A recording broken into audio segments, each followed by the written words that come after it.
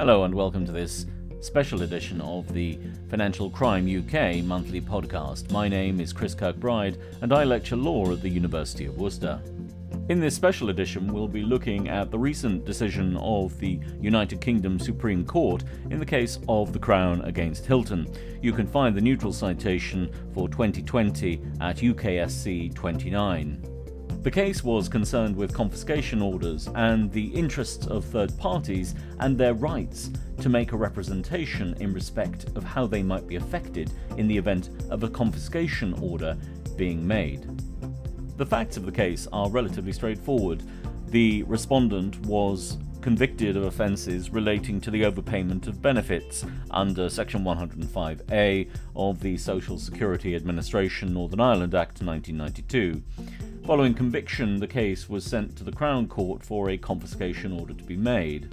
The judge in the Crown Court determined that the benefit which the respondent had received was £16,500, but a confiscation order in the sum of just over £10,000 was made.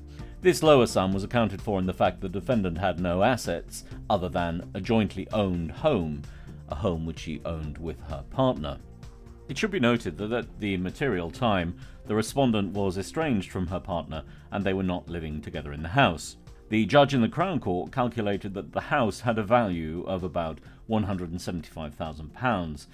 However, the house was subject to an interest-only mortgage and the mortgage debt accounted for about £153,000 of that.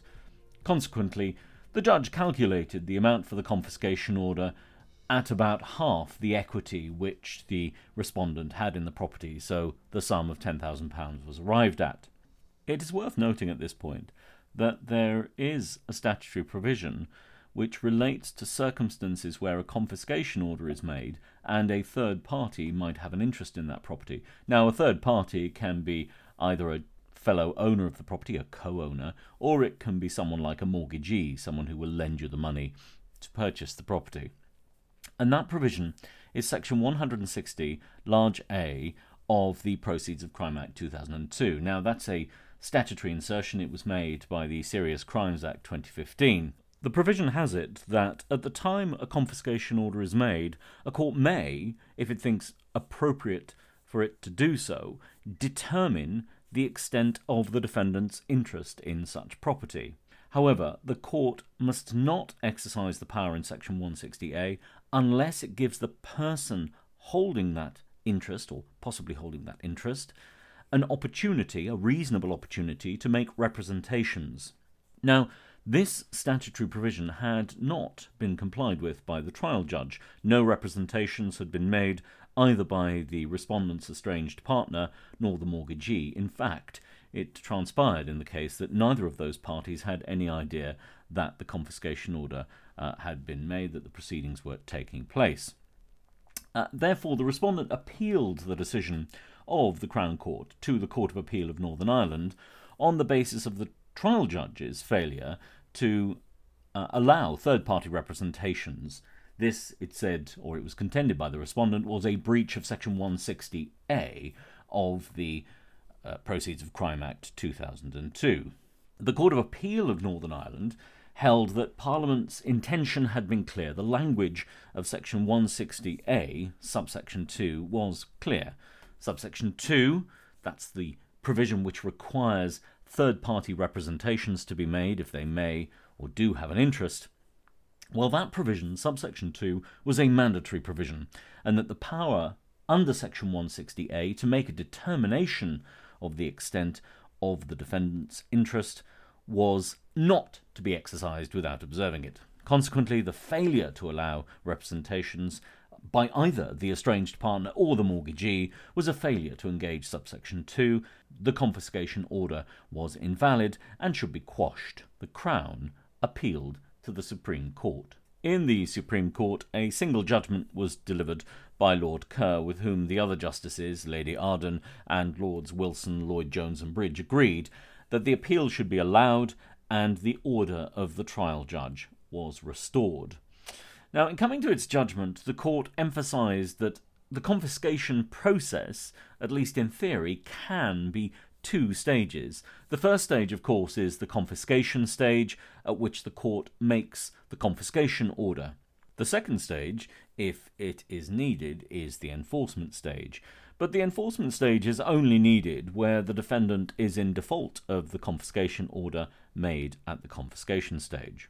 The Supreme Court was clear that the confiscation stage is quasi-automatic and that the conditions to be satisfied reflect the relative ease of that stage. It's a relatively straightforward stage of the procedures. The court is engaged really in an arithmetic exercise. It is working out what the figure is to put onto the confiscation order so that they can work out what is a statutory personal debt against the defendant, or in this case the respondent. And the sum which the court comes to reflects either the total extent of the defendant's enrichment or where there are not sufficient assets available so that in the event of default the order may not be met. Then it can be reduced to a sum which is less than the enrichment ordered. Now, the court then discussed the extent of the function of the insertion of Section 160A into the Proceeds of Crime Act 2002. The Supreme Court was clearly of the view that the insertion did not change the fundamental nature of the two-stage process. If the alternative were to be the case, then it would mean that third-party interests would essentially disrupt the confiscation process or confiscation proceedings. This might cause significant delay or even result in the postponement of the confiscation hearing while investigations could be made of any third parties who might have an interest so that they could be put on notice of the confiscation hearing. Section 160A is merely a power which the courts have to determine, and that as a power, that provision would only be used sparingly. The Crown Court judge in the case of Hilton had not made a determination at the confiscation stage. All he had really done was take account of the respondent's ownership interests in calculating the sum for the purposes of the confiscation order. This is not a determination for the purposes of 160. It is merely a calculation which is being undertaken. In consequence of it not being a determination, the court did not need to take the view either of the respondent's estranged partner or the mortgagee at that stage of the proceedings. However, the simple fact remained that those parties could still make representations at the enforcement stage if there was a default by the respondent. At that stage, of course, property interests are at risk, and therefore it is the logical stage for the interests and views of third parties to be taken into account. They are permitted to represent what impact might be had on the enforcement of the confiscation order against the defendant. Now, in terms of the impact of this decision of Hilton, nominally, it could actually have only had a narrow impact because it was the confiscation provisions of the Proceeds of Crime Act as they applied to Northern Ireland. However, a mirror image of that provision is applicable to England and Wales and can be found in Section 10, large A, which is also an insertion into the Proceeds of Crime Act 2002 by the Serious Crimes Act 2015. Before this insertion had been made, a third party could not make any kind of representation which they had initiated before a court at the confiscation stage. Rather, the appropriate stage for such intervention was the enforcement stage after default on the confiscation order. The third party would then seek to make their representations, arguing what interest they had and how large that interest was. This procedure was certainly well established, but it was thought that it was open to abuse and that an opportunity where a determination had been made should be presented or available at the confiscation stage, and that is why the insertion was generated. Now, that change, of course, creates the potential for a conflict between the two-stage confiscation process and that new ability to take representations at the confiscation stage of the proceedings. So, to this extent, therefore, what the Supreme Court has done has rationalised the operation of the two provisions. So the standard two-stage process of confiscation and the insertion made by Section 160A in Northern Ireland, or made by Section 110A as applies to England and Wales. So it's welcome in the sense that it clarifies that the two-stage confiscation process is the primary process. It's the primary process, and that doesn't change simply because this additional power is made to make a determination at the confiscation stage. Essentially, that determination provision is subordinated to the two-stage quasi-automatic confiscation process. But this in itself does leave a few question marks over where we are now in terms of this determination stage. What is left of this insertion provision? What is left in it? Now, central to that provision is the concept of jointly owned property. But simply because property is jointly owned doesn't mean it's relatively straightforward and everybody gets an equal or similar amount from that property. It will be subject to various rules to determine outcomes, to determine ownership levels and so on. And that can really operate in respect of any type of property. I mean, for example, bank accounts can be jointly owned, but simply because I have a joint account, it doesn't mean I have an equal and joint interest in the property in that bank account or the funds deposited in that bank account.